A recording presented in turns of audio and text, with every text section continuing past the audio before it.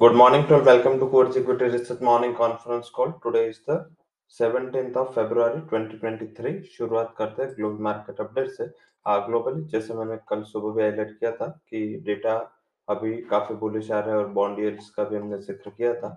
Bond yields बढ़ना वो एक अर्ली इंडिकेशन है क्योंकि कल जैसे पीपीआई जो होलसेल जो हमारा डब्ल्यूपी आता है ऐसे वहां पर पीपीआई वो इंडिकेट करता है कि कॉर्पोरेट्स पे और उसके इनपुट कॉस्ट में कितना इन्फ्लेशन बढ़ रहा है। तो जितना इनपुट कॉस्ट में ज्यादा इन्फ्लेशन बढ़ना उसका एक इंडिकेशन होता है कि प्रॉफिटेबिलिटी में थोड़ा बहुत इम्पैक्ट होगा। और लगातार फेड की ओर से हॉकिश कमेंट फेड मेंबर ने दिए हैं, तो ये क्लियर इंडिकेशन है कि अभी भी इन्फ्लेशन इज अ प्रॉब्लम।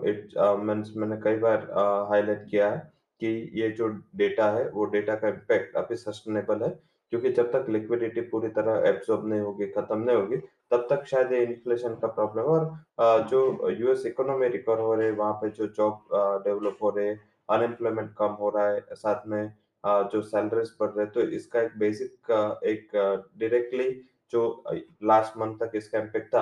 अब जो कॉर्पोरेट्स है वो अपने जॉब कट कर रहे हैं, कॉर्पोरेट्स अभी ले ऑफ कर रहे हैं, तो इसका इम्पैक्ट शायद 1-2 महीने के बाद आपको डेटा में दिखेगा।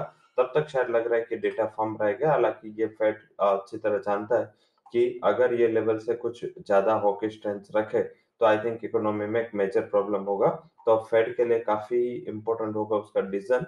एंड अर्थ डेटा का इतना ही इम्पैक्ट, इतना ही वैलिडिटी होगा। हालांकि अभी मीटिंग मार्च में है, तो शायद लग रहा है कि मार्च तक मार्केट के में इन बिटवीन भी नॉन फार्म पेरोल है, मैन्युफैक्चरिंग डेटा है, कई सारे डेटा यूएस के आने बाकी है। तो आई थिंक इसके ऊपर भी फोकस करना चाहेंगे। एंड ये जो पीपीआई के नंबर्स थे, साथ में अनएम्प्लॉयमेंट के नंबर भी काफी लोअर थे, तो ये एक इंडिकेशन था जिस हिसाब से कल यूएस के मार्केट में ट्रेजरीज एंड डॉलर में उछाल आया था, ट्रेजरी यील्ड में।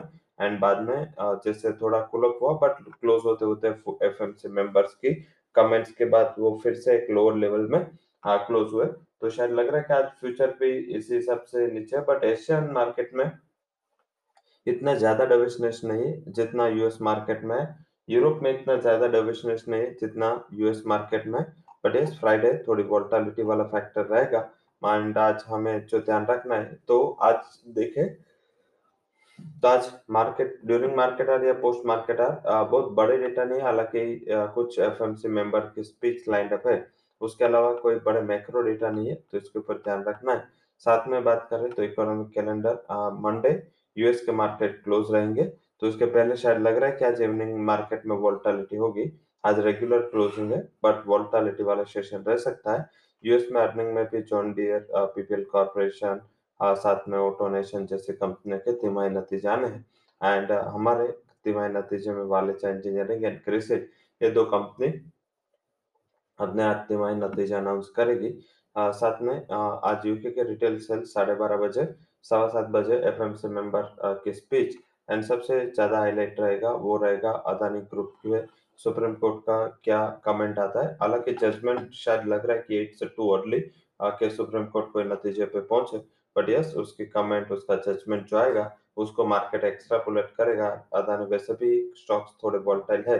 अभी तक जो केस था वो केस सिर्फ सीमित था कि किसी ने जो अदानी के इन्वेस्टर को लॉस हुआ, इसके हिसाब से पिटीशन फाइल की थी। अब नई एक पिटीशन ऑपोजिशन से फाइल की गई है, जिसमें एक सिटिंग जज के जो पैनल है वो इश्यू की मीन्स की देखभाल करे, ये इश्यू के एक जांच करे। तो आई थिंक ये एक इम्पोर्टेंट होगा कि इसके ऊपर सुप्रीम कोर्ट एग्री होता है नहीं होगा, होता है। बट जिस हिसाब से अभी तक डिसीजन मेकिंग प्रोसेस है, शायद लग रहा है कि सुप्रीम कोर्ट इसको एग्री करेगा।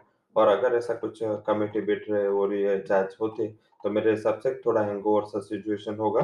अगर इतना ज्यादा सुप्रीम कोर्ट के कमेंट में बदलाव नहीं रहता है और ये अगर पोस्टपोन हो जाता है, तो एक शायद लग रहा है वो भी एक हैंगओवर है कि जब तक ये सुप्रीम कोर्ट का फाइनल वर्डिक्ट नहीं आता, स्टॉक्स में एक वन साइड रैली बननी मुश्किल है। तो एक वोलेटिलिटी होगी, ऐसे ही ध्यान रखें। ये एक इम्पोर्टेंट फैक्टर है, क्योंकि दूसरे फैक्टर नहीं होते तब ऐसे फैक्टर्स है जिसके ऊपर हमें फोकस करना पड़ता है। तो आई थिंक ये फोकस में रहेंगे। Sector wise telecom, auto ancillary, defence and selective metal stocks positive side. And technology real estate में थोड़ा हाई लेवल से प्रभाव देखने को मिलेगा सेलिंग का। तो रेट सेंसिटिव थोड़ा अवॉइड करें। क्योंकि जो डेटा इंडिया के भी इन्फ्लेशन नंबर देखे या यूएस के पीपीआई सीपीआई देखे तो अभी कहीं भी पुल ऑफ नहीं है, तो शायद लग रहा है कि रेट हाइक का साइकिल है वो जल्दी थमने वाला नहीं है। I think rate sensitive stock and sector में थोड़ा दबाव बना रहेगा। फंड हाउसेस के रिकमेंडेशन जहाँ पे उसमें अपोलो हॉस्पिटल पे पॉजिटिव, यूनाइटेड स्पिरिट्स इफ्का पे नेगेटिव राय है, नेस्ले पे फंड हाउसेस की जो राय आई है वो मिली जुली है। जो न्यूज है स्टॉक्स एंड न्यूज उसमें Schaeffler, RailTel, NLC India, Engineers India, Vedanta, साथ में Power Grid, UltraTech Cement, Pricol, MindaCorp, HL, Bharat Forge, Greaves, RPP Infra Projects, Reliance, Bharti Airtel, DLF, इसके ऊपर जो न्यूज आए हैं वो पॉजिटिव कैटेगरी में आए हैं, जिसके ऊपर ध्यान रखें। वैसे देखें तो मार्केट का पूरा सेटअप नेगेटिव है। हालांकि जो कल के टेक्निकल्स प्लस फंडामेंटल मैच करे तो सेलिंग का जो स्टॉक्स है वो फाइंड करना काफी डिफिकल्ट था, क्योंकि कल जो नास्टेक में गिरावट आई, शायद लग रहा है कि इसका इनिशियल खामियाजा आईटी सेक्टर्स को उसका प्रॉफिट बुकिंग के टर्म्स पे रहे, क्योंकि कल काफी अच्छी तरह आईटी स्टॉक चले थे।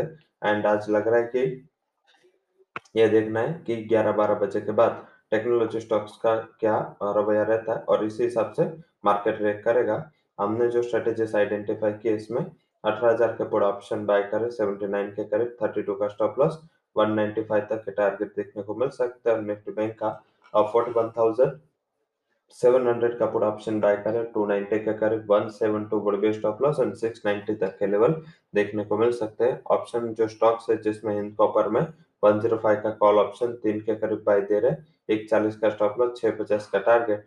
और यूनाइटेड स्पिरिट 780 का पुट ऑप्शन बाय करें आप, 6.8 के करीब, 3 का स्टॉप लॉस एंड 14 तक के टारगेट देखने को मिल सकते हैं। जहाँ पे हमारा कैश एंड एफ एंडो में स्टॉक्स में रिकमेंडेशन है, उसमें कैश स्टॉक्स में पहला हाई कन्विक्शन कॉल पे कॉल रहेगा, 220 के टारगेट के लिए बाय करें, 204 का stop loss.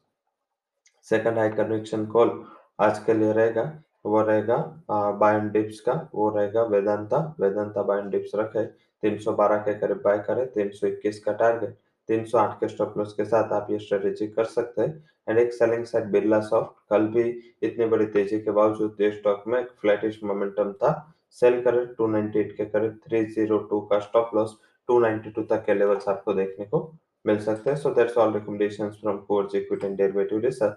For disclaimer, you can visit our website. Thank you all for joining conference.